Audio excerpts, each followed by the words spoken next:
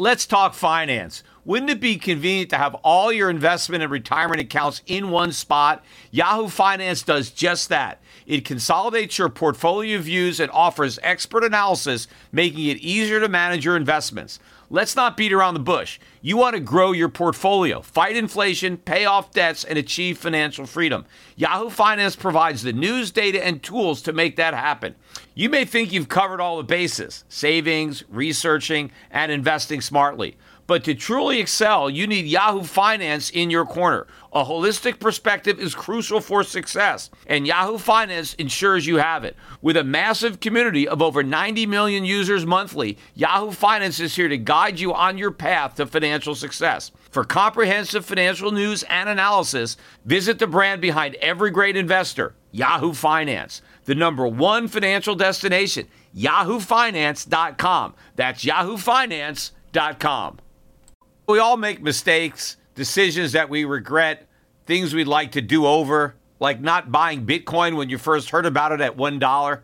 We all carry around different stresses, big and small. When we keep them bottled up, it can start to affect us negatively. Therapy is a safe space to get things off your chest and to figure out how to work through whatever's weighing you down. At times, therapy has helped me and my loved ones in many ways. Therapy isn't just for those who've experienced major traumas. With the right guide, you can discover effective strategies to minimize distractions and truly connect with your needs, setting the stage for a more balanced life. If you're thinking of starting therapy, give BetterHelp a try. It's entirely online, designed to be convenient, flexible, and suited to your schedule. Just fill out a brief questionnaire to get matched up with a licensed therapist and switch therapists anytime for no additional charge. Take a moment. Visit BetterHelp.com/gold today to get 10% off your first month. That's BetterHelp, HELP.com/gold.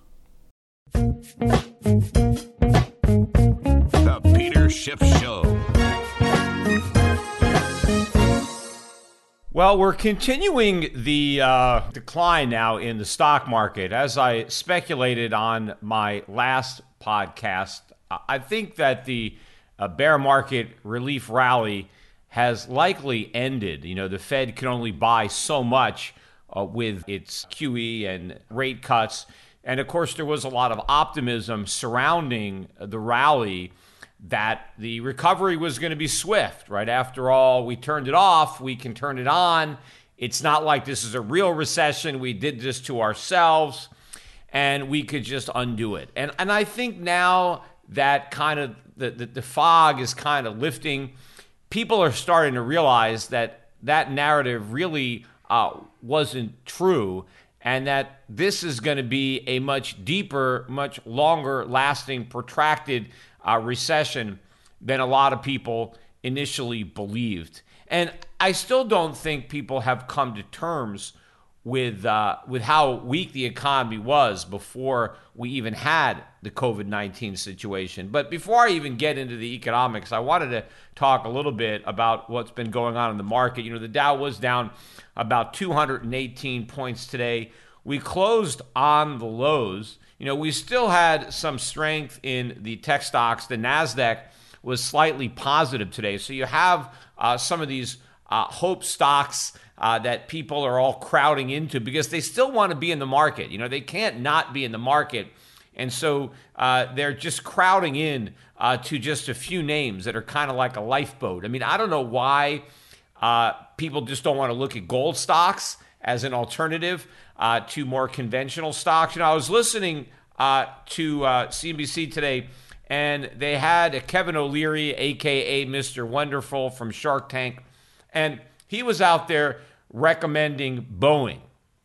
And he said that, you know, he had been buying Boeing, and he's pretty much advising CNBC viewers to go out and buy Boeing. And his rationale for buying it was that the Fed and the government were never going to let it go bankrupt, that it was never going to go to zero. And so why fight the Fed? And so since the government and the Fed have indicated that they are going to do whatever it takes to save Boeing, well, then he's going to invest in Boeing because he doesn't want to fight the Fed, which, first of all, this shows you how bad this is, that people are investing in companies that maybe they wouldn't invest in, but for the determination of the government to make sure the company doesn't go out of business. I mean, the government shouldn't be getting involved in the free market. I mean, if Boeing is going to fail or succeed, it should do it on its own. You shouldn't have the government trying to pick winners and losers by saying, aha, Boeing is just too big to fail. It's too important to fail, or whatever they want to claim it. And so therefore, we're going to prop it up at any cost. And then capital gets sucked into Boeing that the free market would probably allocate someplace else. And so if the government is going to keep Boeing alive, what business is going to die? What business is going to be sacrificed to make that possible? Again, it's another example of the seen versus the unseen. If the government is going to save Boeing, we can see that Boeing is saved. We can see the jobs that are not lost. But what we don't see are the companies that fail because the resources that they would have been able to use were diverted to Boeing instead. We don't see the jobs that are lost to make the jobs at Boeing possible, right? This is always the problem. And whenever the government does this and replaces its own judgment for the markets, it's wrong. And therefore, we have a less efficient economy and we have a lower standard of living. But, if Kevin O'Leary were really thinking about it, if it's the Federal Reserve that's committed to saving Boeing, how are they going to do that? Well, they're going to do that by printing money. I mean, that's all they got, right, is inflation. In fact, whenever you hear these commentators talking about how the Fed is injecting liquidity into the market, right? I hear this all the time. The Fed is providing liquidity. You have to substitute creating inflation, because that's really what they're doing. In fact, my father, had a chapter in his book, The Biggest Con, called, I think it was Zigonomics, and he called it Zigs. And he talked about how whenever the government talks about creating inflation, they never use the word inflation, right? They want to come up with all sorts of clever euphemisms to describe inflation, but they never want to utter the word inflation, right? So creating liquidity is inflation. That's what it is. It's printing money, creating new money, and spending it into circulation. But that does not help the economy. It's never helped the economy. What it does do is help to sustain a bubble. In fact, I was listening to Fed Vice Chair Richard Clarida the other day. I think it was yesterday or the day before. I forget. It was Monday or Tuesday. But he was talking about how the Fed is going to support the economy during this time of need, right? During the pandemic, while the economy is shut down, right, because our leaders are doing the right thing, we're putting the public health above the economy. But as we're all sacrificing and not going to work, right, and staying at home, the Fed has got our back, right? The Fed is going to support the economy during this time of need. But how does the Fed support the economy? What can the Fed actually do, right? Just print money. That's all they could do, right? They can artificially suppress interest rates so that we can take on more debt, and they can create money. They can rob people of their purchasing power through inflation and allow the government to spend that stolen purchasing power into the economy. But does that help the economy? No. The Fed has no tools to support the economy. You don't support the economy by printing money. Now, the Fed could try to support the bubble. It can try to prevent the bubble from deflating or have it deflate more slowly, but that's actually hurting the real economy. Enabling the government to get bigger, spending more by underwriting that debt, by monetizing that debt, that is actually hurting the economy. So everything the Fed is doing to sustain the bubble, to enable bigger government, right? All of that is actually hurting the economy. Right, so the Fed has a lot of ability to hurt the economy. There are a lot of things the Fed could do that will undermine the economy. There's nothing they can do to support the economy other than extracting themselves from interfering. Right, they have to undo the damage they've done. They have to allow interest rates to go up. They have to stop monetizing debt. That would help the economy only because they stopped hurting it. Right, that's what they could do to help, is to stop hurting. But of course, in the short run, that medicine isn't going to go down smooth. It's bitter. It's not going to taste good. And in fact, in that same interview, when Clarida was talking, he said again that, once this emergency is over, once the coronavirus is cured or whatever, we go back to normal, then the Fed is going to withdraw, right? The Fed is going to remove all these excesses. I mean, haven't we heard that one before? Right? Isn't that the same BS line that they fed us after the 2008 financial crisis, right? QE was in a temporary emergency. They were going to eliminate it or unwind it as soon as the emergency was over. They weren't monetizing the debt. It was all temporary. They were going to normalize rates and shrink the balance sheet. That's what they said before. It was a lie before.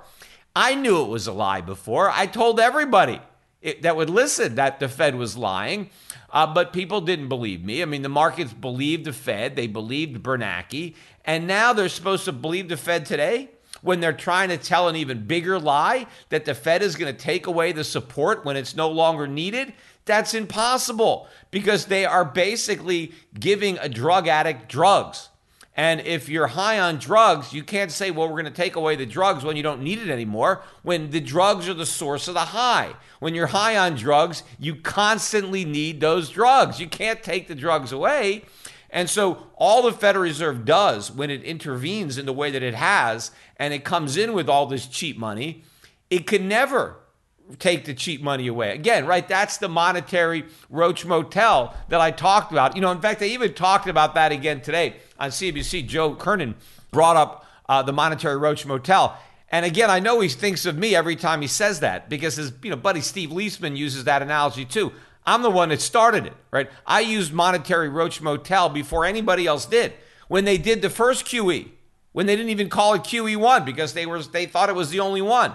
I said from day one, it was a monetary Roach Motel. I wrote about it in commentaries. I talked about it even in my stand-up routine that I referenced on the last podcast, the monetary Roach Motel, right? I knew that. People didn't know it back then. But what Kernan said today is he said, well, if it was a monetary Roach Motel back then, well, then what is it now? Obviously. In fact, he had a guy on there. They were discussing gold. He had the CEO of Barrick Gold on. And, they were talking about the price of gold. And of course, the CEO, he's reluctant to really criticize anything the Fed is doing or the government is doing, but he is pointing out that they are debasing money, right? And central banks around the world are reducing the value of their currency. They're creating inflation. And so he's pointing out that that's good for gold. He's not criticizing the economic policy. He's just pointing out the benefits to gold of the policy. And so when he's talking to Kernan said, but why didn't gold go up before?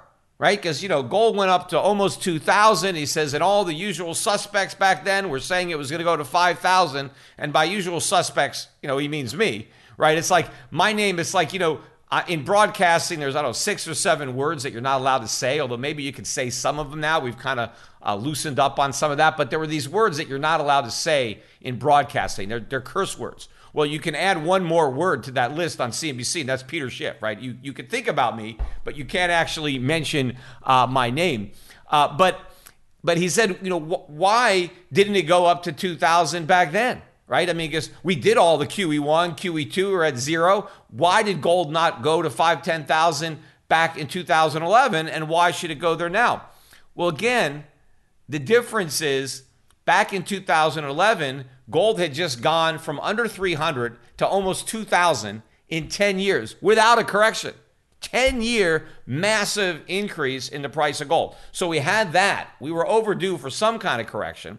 But then, again, the important fact that everybody has to remember is that the Fed was able to fool everybody into thinking that it wasn't a monetary Roach Motel, that they could unwind the policy, that it was temporary, that they could normalize interest rates and shrink their balance sheet. People believed that was going to happen. That is why gold had that big correction all the way down to 1,000, 1,050. It was gold discounting the normalization process. All of the rate hikes, all of the quantitative tightening was priced into gold before the Fed even started. Because remember, gold stopped its decline the minute the Fed finally raised rates for the first time. So it was a sell the rumor, buy the fact. They were selling gold for years based on the anticipation of the Fed returning to normal. And then the minute they took their first step on the road to normalcy, that's when gold bottomed and they started buying gold. Except the Fed never completed the journey, which is what I said from the beginning, that they would have to abort the attempt to normalize rates because it was impossible, that they could never shrink their balance sheet because they got the economy hooked on the drug and they could never take it away. Well, now they're doing the same thing again, right? They're giving a bigger dose of the same drug that they couldn't get the economy off before. Remember, they started cutting rates. They ended QT and went back to QE before anybody ever heard of COVID-19 or coronavirus. So the air was already coming out of the bubble. But now they're giving us even more of the same drug that we were just high on. And now Clarida is saying the same thing, right? Oh, it's only temporary. As soon as it's no longer needed, we're going to take it away. Well, it's always needed. I mean, if you want to keep the bubble going, right? If you want to let the bubble pop, if you want to let the whole house of cards collapse, sure, you can remove the policy. But if you're determined to keeping the bubble going, which is what the Fed is, then you can never stop. But the difference is, and why I think gold's going to keep going up now, is no one is going to believe the Fed this time. I mean, they can't fool anybody, right? Fool me once, shame on you. Fool me twice, shame on me. The market's not going to get fooled again by the exact same lie, especially when it's so much more preposterous now because the debt is so much bigger. The size of the monetary stimulus is so much larger. We have a much bigger drug habit than we ever had. And if we couldn't kick the last drug habit, how are we going to kick this one? And in fact, again, as I was talking about the markets, look at the financials, right? Because the financials have been particularly weak during this entire rally, right? This 35% rally off the lows. The financials have been very weak. Look at Wells Fargo. Wells Fargo is now almost back down to its March low. The March low was 25.10. We closed at 25.61. Right? We're almost there. We'll probably could take out the low tomorrow. The stock is down better than 50% from where it was, pre-COVID. But it's not just that. All these banks are weak. And look at a stock like GE, which has a financial aspect to it. It's almost at a new low. The March low in GE was 590. We closed at 598. We're 8 cents a share off the low. GE had a 52-week high of 13 and change. And if you go back a few years ago, it was a $30 stock. It's $5.98. But the fact that the financials are so weak shows you how weak the economy is and that this rally is not real because this is a financial bubble. And so the financial stocks, the banks, this is the litmus test. These are the canaries in the coal mine, and they're dropping dead. And so you got to realize that this rally isn't real. What people should be buying, again, is these gold stocks, right? The gold stocks actually have great looking bottoms. Gold has a beautiful chart pattern. Even Kernan had to point that out. Now, looking at the chart, he thinks, well, it's going to go to 2,000, 3,000. Yes, it's going a lot higher. It's built a fantastic base. These gold stocks are very, very cheap. I know there's some big money. I mean, look at hedge fund manager Paul Singer. He was out, the other day talking about how gold was going to move up by multiples of its current price. Said it was the most undervalued asset in the world. And, he's almost right. Maybe silver would be the most undervalued and gold would come in second place. But it's the same thing. It's these monetary metals because you've had maximum trust and confidence in central banks. And that trust and confidence is about to be lost. And when people trust central banks, they'll hold on to their fiat money. But when that trust goes, then they're going to take refuge in real money, which is gold and silver. And so these prices are going to go up dramatically. And so if you don't want to fight the Fed, don't buy Boeing. That's not the way not to fight the Fed. The way not to fight the Fed is to own gold, is to own mining stocks, because then you're with the Fed. Then you're betting on the Fed continuing to repeat the mistakes of the past in the future, which I think is a reasonable bet to make. Now, also, we got a lot of economic data that came out this week. And again, almost all of it worse than expected. And it was expected to be bad, right? I mean, everybody knows the news is going to be bad. So it's almost, again, a non-event. But we got the PMI Service Sector Index for April. They were looking for 27. I mean, that is a really low number, 27, down from a previous 39.8 in March, which was a really low number. And we got 26.7. We got even lower than what they expected. And the PMI composite also, they were looking for 27.4. We got 27.0. So as low as they were expecting, it came in even lower. Trade deficit, again, worse than expected. We're not getting any narrowing of the trade deficit during this economic contraction. They were looking for a $44 billion deficit in March. We're not even at April yet.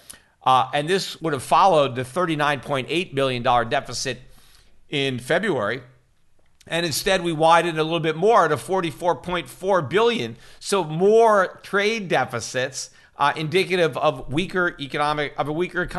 Look at factory orders. These are March, not even April yet. These are the March factory orders. As a public person, I am hyper aware of safety and security. Delete Me finds and removes any personal information you don't want online, and it makes sure it stays offline. Delete Me is a subscription service that removes your personal information from the largest people search databases on the web, and in the process helps prevent potential ID theft, doxing, and phishing scams. Sign up and provide Delete Me with exactly what information you want deleted, and their experts will take it from there. Delete Me sends you regular personalized privacy reports showing what information they found, where they found it, and what they removed. Delete Me isn't just a one-time service. Delete Me is always working for you, constantly monitoring and removing the personal information that you don't want on the internet. So take control of your data and keep your private life private by signing up for Delete Me. Now at a special discount for my listeners. Today, get 20% off your Delete Me plan when you go to joindeleteme.com/gold and use the promo code GOLD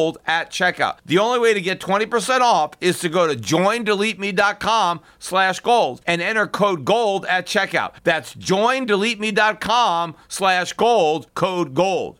In my early days, I faced a pivotal moment in my career. Instead of following the herd into traditional finance, I charted my own course. Despite skepticism, I founded my investment firm driven by a belief in economic truth and fiscal responsibility. Through perseverance, I established myself as a leading voice in finance, proving that sometimes blazing your own path is the best way to succeed. To get what you want, sometimes you have to challenge the status quo and blaze your own trail. That's what Harry's did. Seeing people tricked by expensive razors, Harry's took a stand. Instead of pricey options, they offer high-quality razors at a fraction of the cost. That's why when it comes to grooming my face, I use Harry's. Harry's understands the value of quality without breaking the bank. Their razors provide a smooth shave every time, and their shaving gel leaves my skin feeling refreshed and moisturized. So don't settle for the status quo. Blaze your own trail with Harry's. Get started with a $13 trial set for just $3 at harrys.com/gold. That's harrys.com/gold for a $3 trial set. Say goodbye to your credit card rewards. Greedy corporate mega stores, led by Walmart and Target, are pushing for a law in Congress to take away your hard-earned cash back and travel points to line their pockets. The Durbin-Marshall credit card bill would enact harmful credit card routing mandates that would end credit card rewards as we know it. If you love your credit card rewards, tell your lawmakers, hands off my rewards. Tell them to oppose the Durbin-Marshall credit card bill. The prior month was down 0.1. It was originally reported unchanged, but they were looking for down 9.5. And as bad as that number is, down 9.5, we actually came in worse, down 10.3, and that's March. Wait till you see what happens to the April number. And of course, the worst number of all is the one we got this morning on the ADP jobs number. These are private sector jobs. This is the precursor to the big report we get from the government, the non-farm payroll report that's coming out on Friday. And the consensus was for a loss of 20 million jobs in 1 month. Now, how do you beat that kind of consensus? How do you come in with a worse number than 20 million? Well, we did.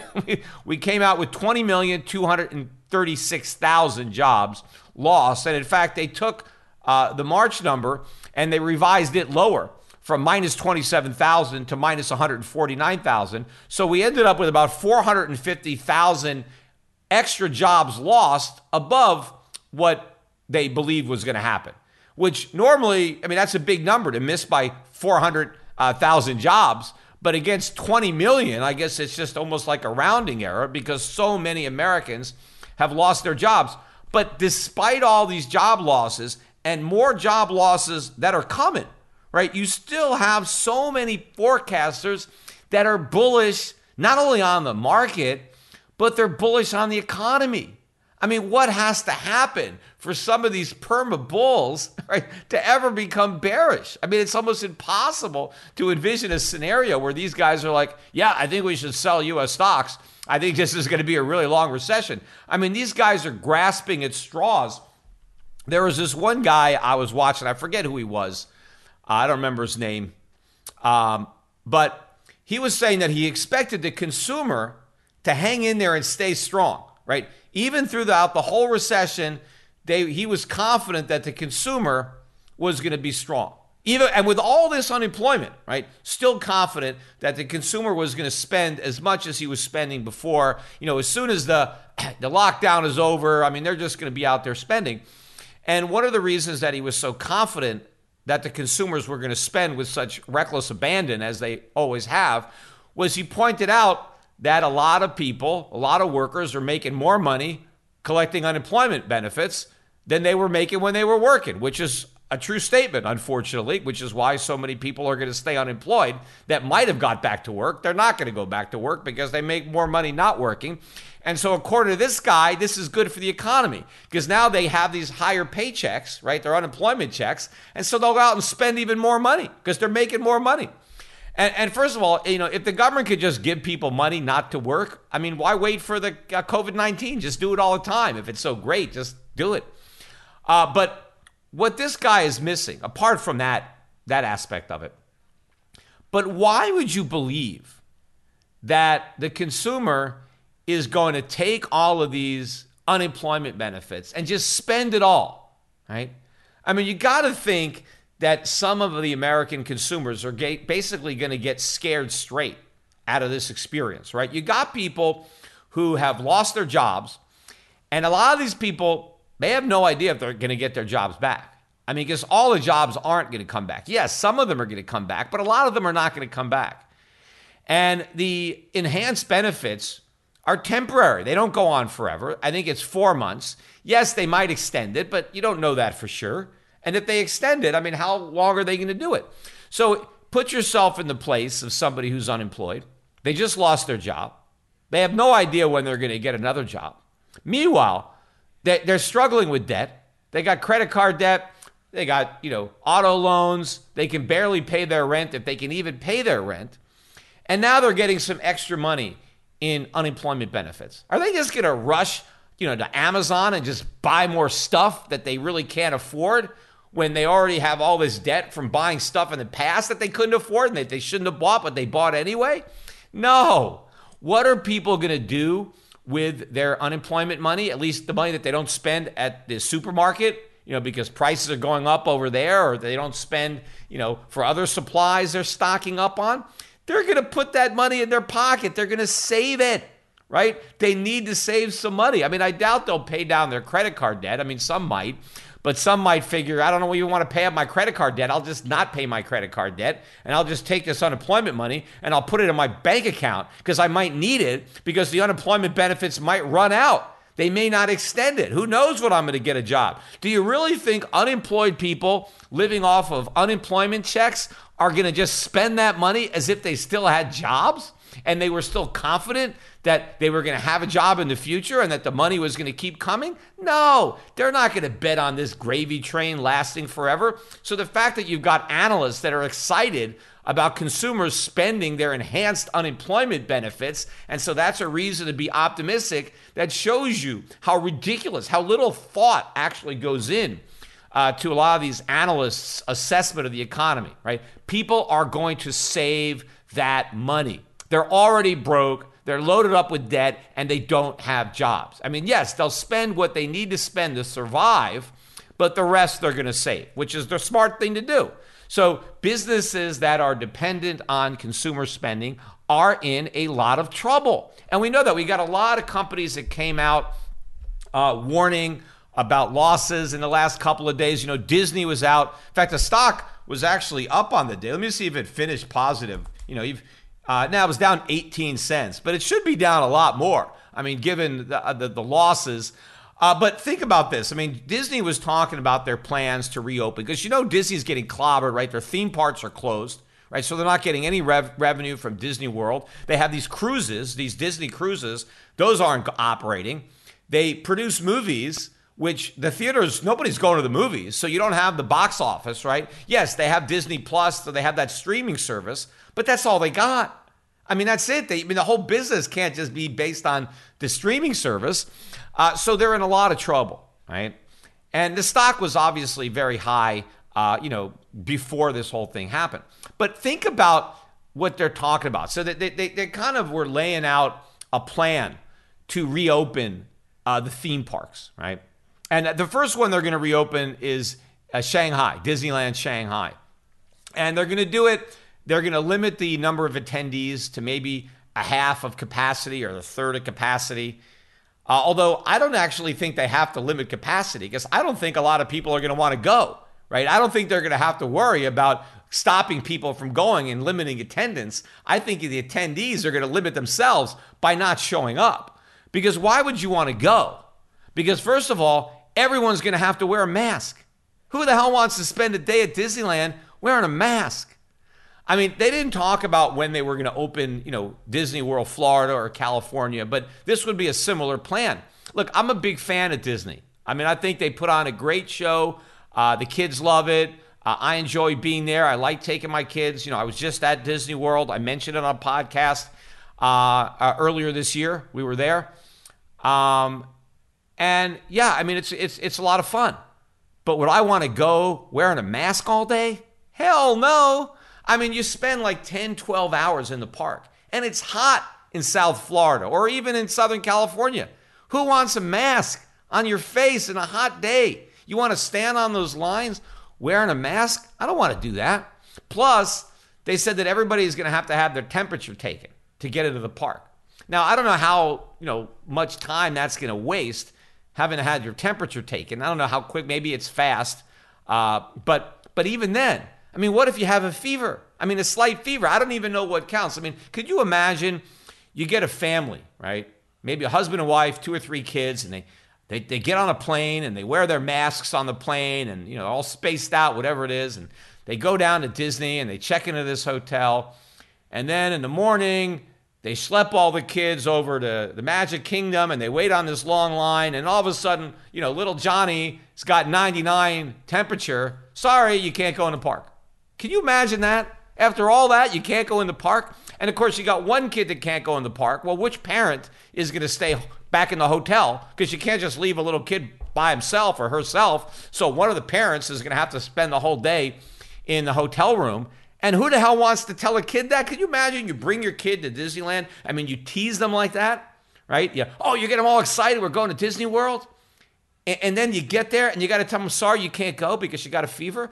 Who would want to take that kind of chance? And what about keeping masks on kids? I said, I don't want to wear a mask myself. How do you keep a mask on a 5-year-old or a 6-year-old? They're not going to want to wear a mask. So this whole thing is complete nonsense. And, you can't go up and hug the characters, right? The little kids, when you're in Disney World, you want to go and you want to hug Mickey Mouse and Donald Duck. You got to keep your distance. You can't shake their hand. You can't give them a hug. Why would anybody want to go? I mean, it's not like Disney is cheap. It's pretty expensive, right? For middle class, upper middle class, those tickets ain't cheap. And then you got to pay for the airfare. And then you got to pay for the hotel. Who the hell is going to want to go, right? Even if it's not going to be as crowded as normal, you're still not going to want to go because your experience is not going to be ideal. And so you know what? I'll wait. I'll wait a year. I'll wait 2 years. We'll go then. Right? I'm not going to spend money to go to Disneyland under these less than ideal conditions. Right? So it's not going to work. This is all fantasy that they think this is going to work.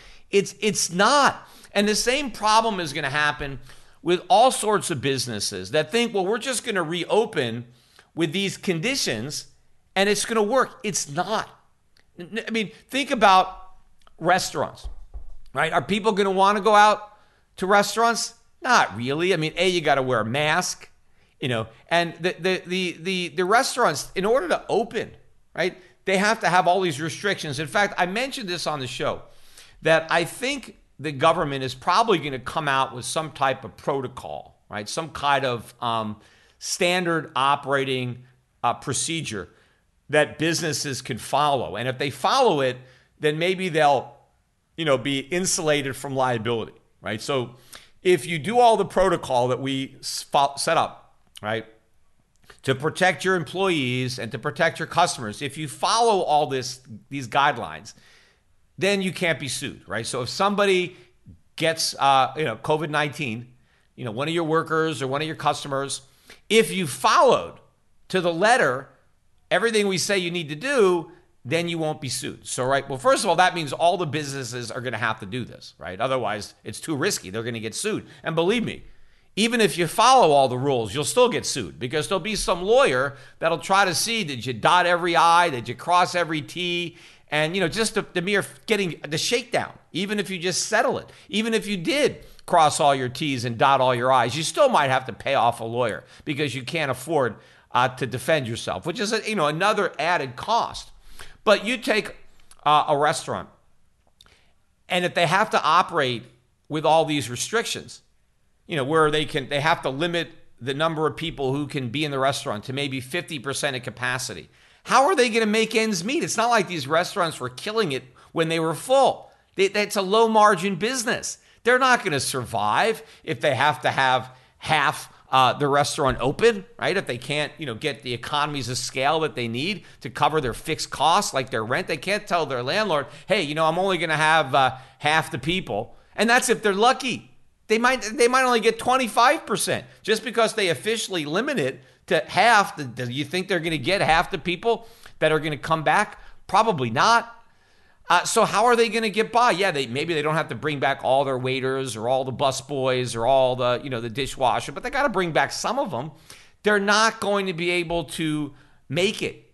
And to the extent that they are serving, what's going to happen to prices, right? If restaurants have fewer customers, but they still have all this overhead, those customers are going to have to cover that overhead. So they're going to have to dramatically increase the cost of the meal.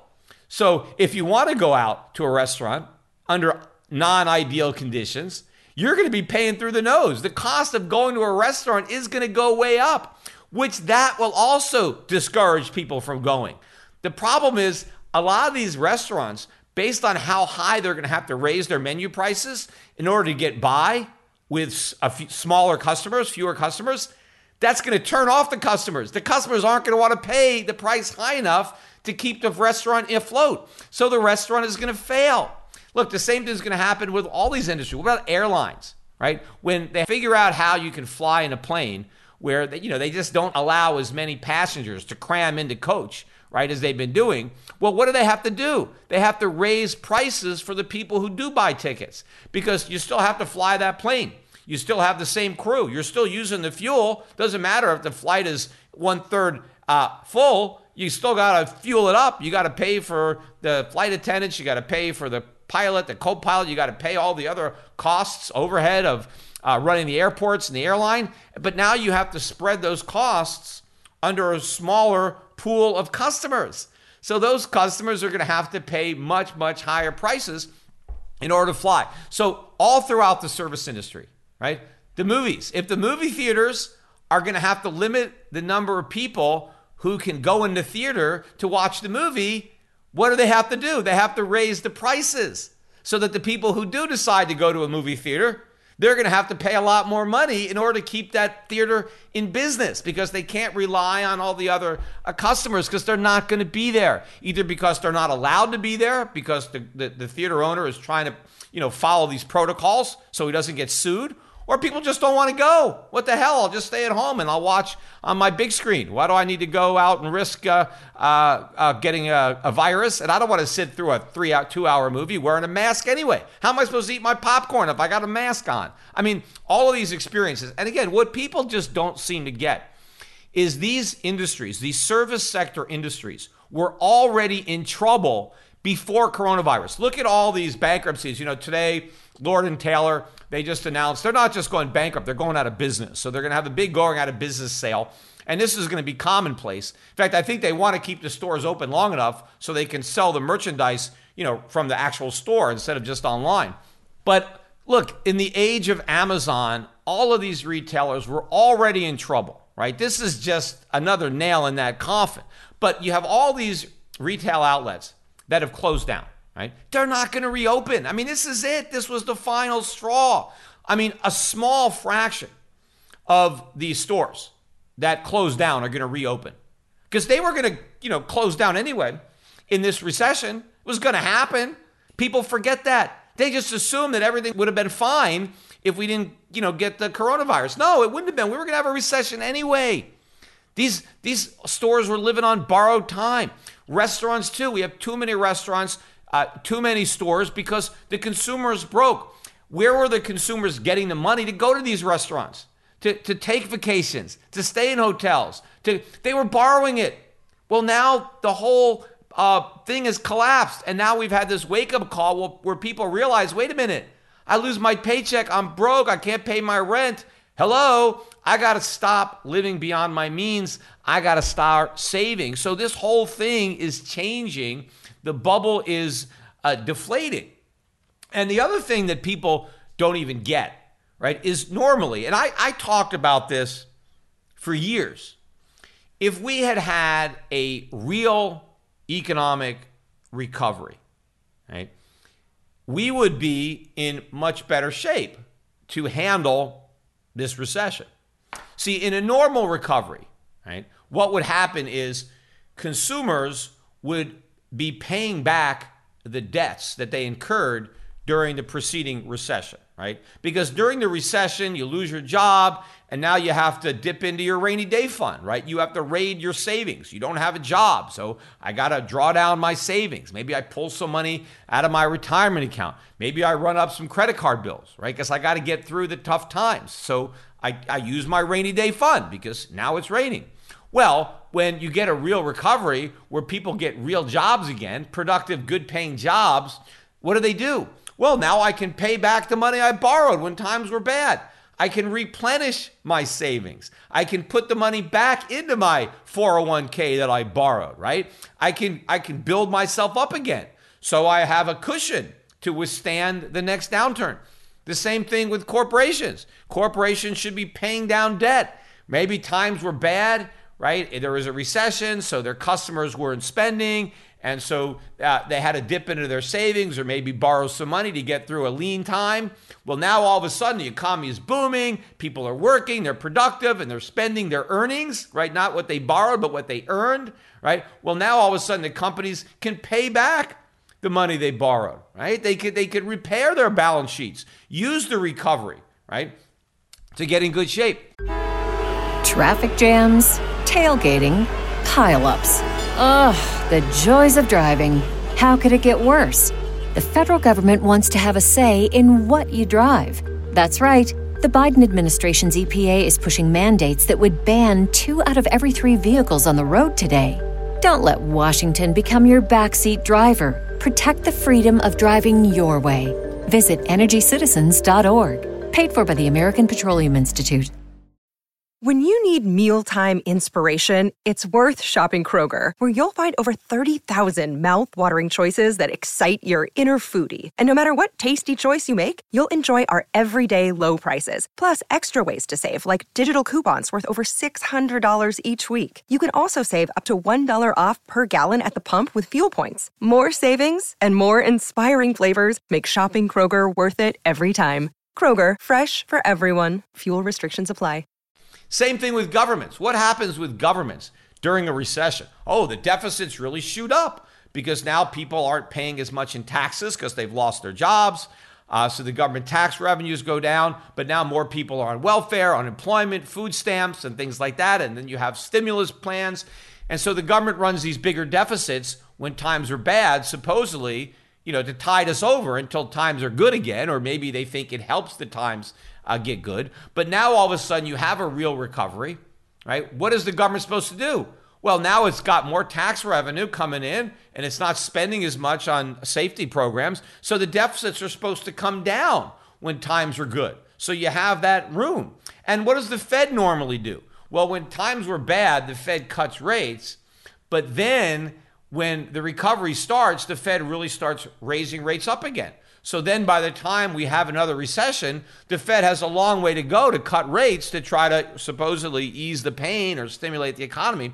But this is a completely different situation than we've ever faced in the past because A, the Fed never normalized interest rates. So interest rates were barely above zero when the recession began, right? I mean, the Fed just went to zero in one swoop, right? Because they had cut them 3 times to 1.5, right? Before the recession started. Then as soon as the recession started, they went from 1.5 to 0. That was it. One rate cut. That's all they had. One and done, and they were back at 0. And what about the debt? I mean, we had massive deficits. We had $1 trillion deficit in the fiscal year before the recession began. So we're starting with massive debt. What about corporations? They're levered to the max. They didn't pay down any debt during this phony expansion. They incurred more debt. What about the consumer? The consumer's never been in such bad shape. During this whole phony recovery, nobody recovered. The consumers, the American households, are in more debt now than they were 10 years ago before the so-called recovery started. So how is there a recovery if we haven't recovered from anything? We had a debt crisis. We had too much debt in 2008. Did we recover from that? No, we have more debt than ever before. If we had a real recovery, we would have paid that debt down, right? We would have rebuilt our savings. That's what I wanted from the beginning. But the Fed prevented that from happening with its stimulus and its QE, exactly what it's doing again. So people just don't get how vulnerable the economy was to the next recession, regardless of what caused it. See, it doesn't matter, what caused the recession. All that matters is that the recession happens. And see, once it happens, then it takes on a life of its own.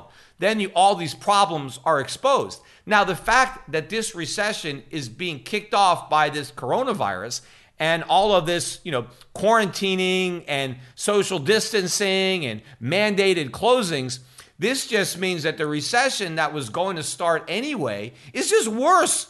Yes, this makes it worse than it otherwise would have been. It was going to be really bad anyway. And so now something that would have been really bad anyway is just a whole lot worse. But because you have so many people that were still fooled, that still thought that the economy was real. Like Trump, I watched another interview. It was on Fox News. I think it was it Sunday or whatever? I think it was Sunday night. But the president, he spoke in front of the Lincoln Memorial with a couple of, Fox News reporters. Bret Baier, I think, was one of them. But one of the things he said is, before this happened, we had in America the greatest economy in the history of the world, right? We had this fantastic economy, the greatest economy ever. And then he said, and it's a fact, and nobody can dispute that. It's just an undeniable fact that we had the greatest economy ever. And of course, the guys from Fox News, they're not going to dispute the president, right? They just let him get away with this ridiculous claim that we had the greatest economy in the history of the world, right? Before the coronavirus. And then he said, and then they told me, this is Trump, we got to turn it off. And I'm like, what? I got to turn this great economy off like it's some kind of faucet, right? We have this booming economy, the greatest economy ever, and now I got to turn it off? And I didn't want to do it because it was so great, and I did it. But then he's acting as if he could turn it right back on. He could just flip the switch, and we're just going to boom again. But we were never booming before. It was a gigantic debt bubble. And now all we're doing is just taking debt off the charts, the amount of money that we're printing. In fact, I want to check the national debt clock to see if we've hit 25 trillion yet. National debt. You could go look at it on the internet, the U.S. national debt clock. But last I checked, it wasn't quite there. We're there. We went through it today. It's 25 trillion and 39 billion. 25 trillion national debt, right? We were just yesterday, I looked at it, it was just under 24.5 trillion. So based on this, we've added about another 100 billion to the national debt since the last time I looked at this clock yesterday. $25 trillion in debt. The crazy thing is, we're going to go to 50 trillion. We're going to double this debt. How many more years? 5, 6, 7? I don't know. Something like that. But that's how quickly we're going to go from 25 trillion to $50 trillion. The debt right now is 117% of GDP, but that's just the federal debt. If you add the state and municipal debt, because they're all taxing the same tax base, right? Because a lot of countries don't have these local debts. You got to count all the government debt, not just the federal debt. So if you add the state and local debt, total government debt is 132% of GDP. And what's about to happen to GDP? It's about to implode. GDP is going to collapse just as the debt is exploding. So we're going to be, surging. We're going to get close to 200% debt to GDP when you take all levels of government. I mean, there's no way to sustain that. And again, that's just the funded debt. That's the money the government has actually borrowed.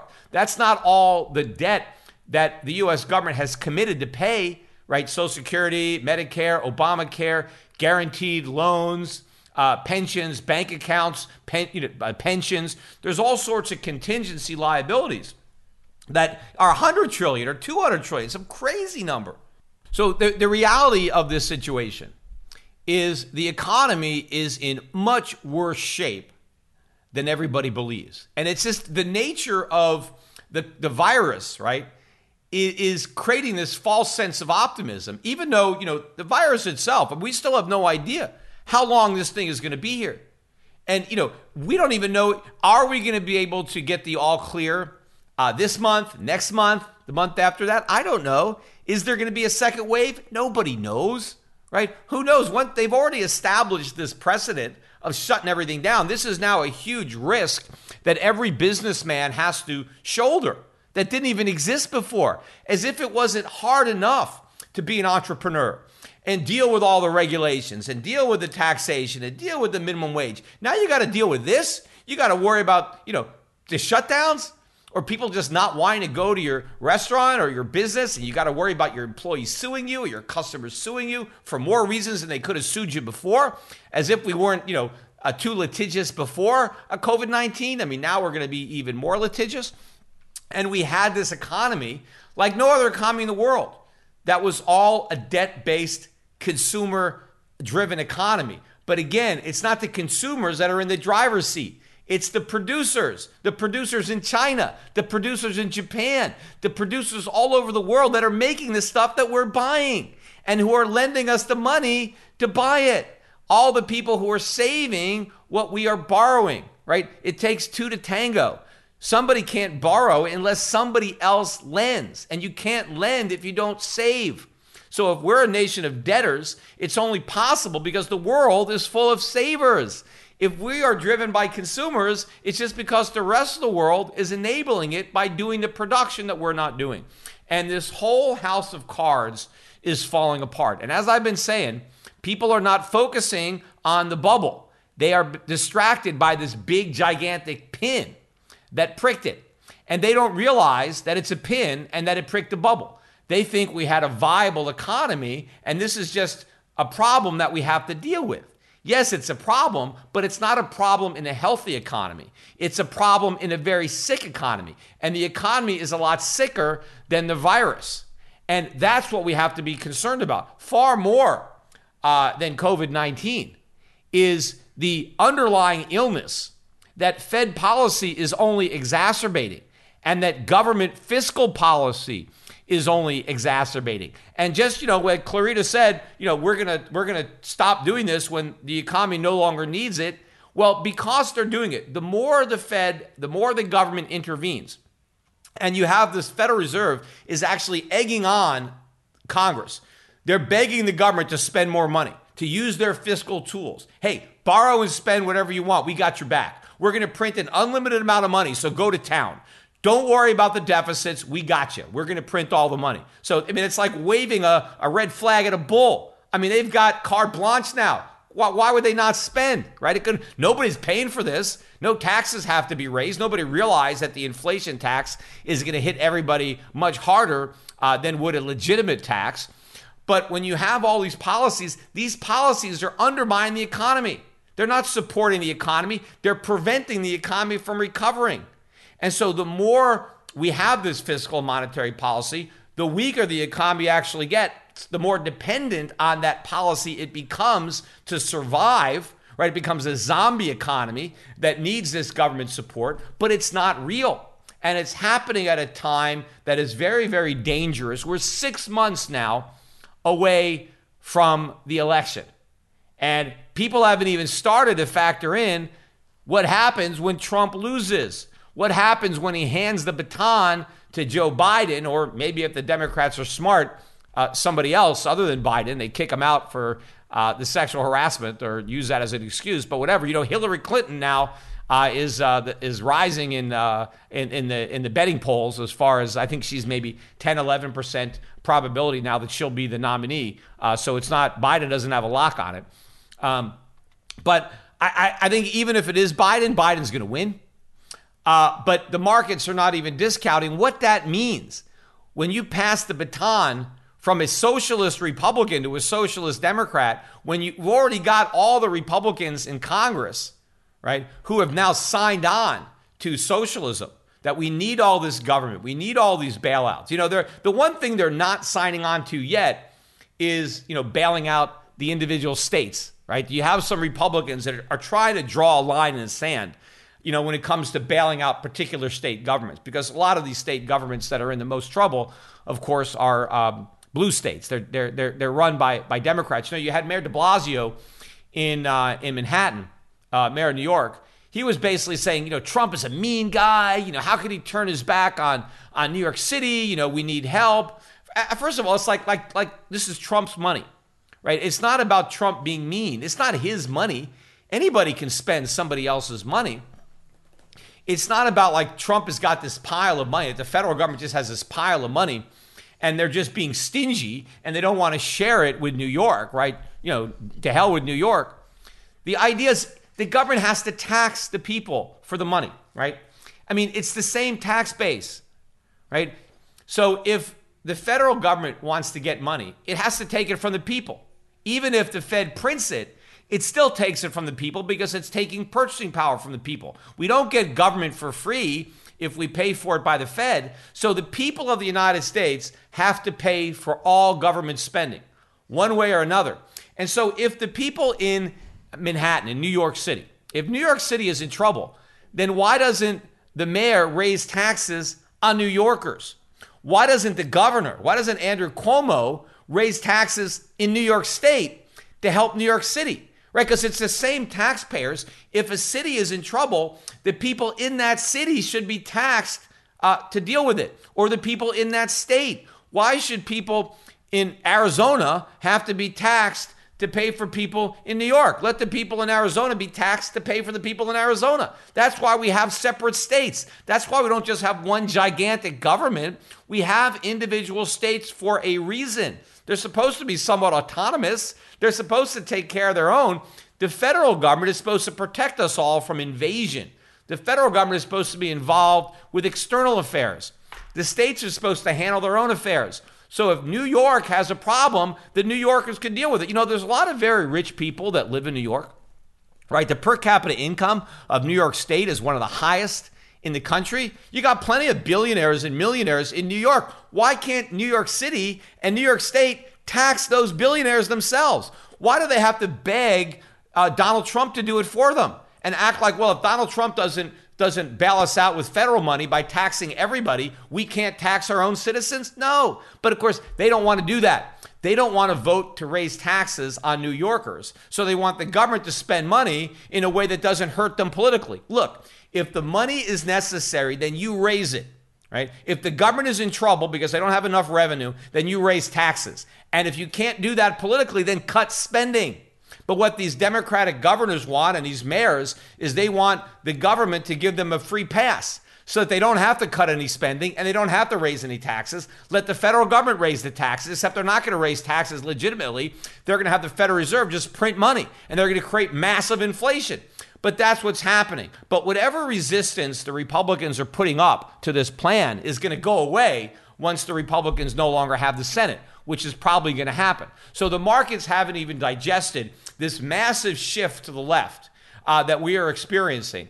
And, the COVID-19 is providing a backdrop to enable the government to do things, usurp power that it probably never could have done. And it also is creating a scapegoat so that the government will be better able to blame the problems on external factors that we need government to save us from. I mean, if it wasn't for coronavirus, maybe more people would have realized that it was the government that did this. It was the Federal Reserve. It was bad monetary and fiscal policy. But now everybody is going to blame it on the boogeyman of COVID-19. And then the government is going to be what we need to keep us safe.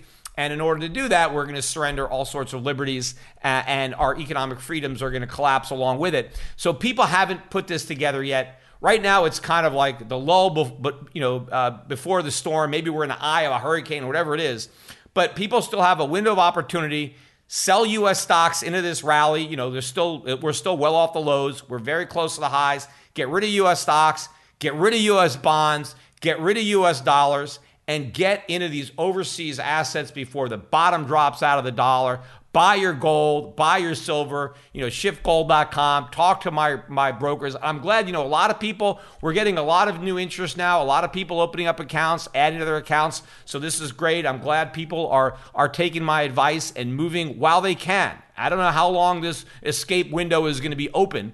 I keep expecting the price of gold to just take off any day, and one day it's going to.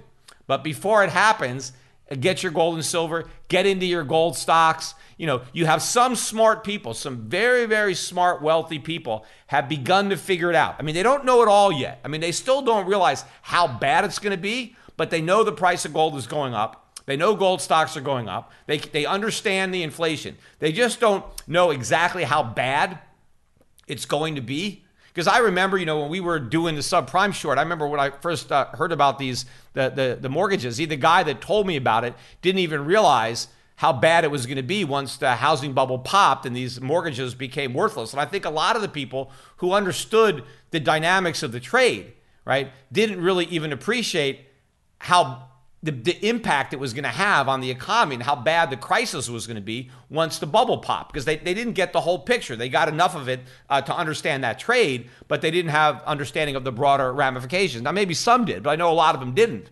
And so I think a lot of the people now that are just starting to buy gold, yes, they've got part of it, but they still don't appreciate just how bad it's going to be. Eventually they will. And eventually more and more people are going to discover what some of these shrewder investors have already figured out. Right, so it's not just me now. I'm not the only one in these gold stocks. I'm not the only one positioning for stagflation, inflation. More people are seeing it, but our numbers are still in the minority. But once the size of this minority grows, and eventually it'll be the majority, then it's much too late for you to reposition your portfolio.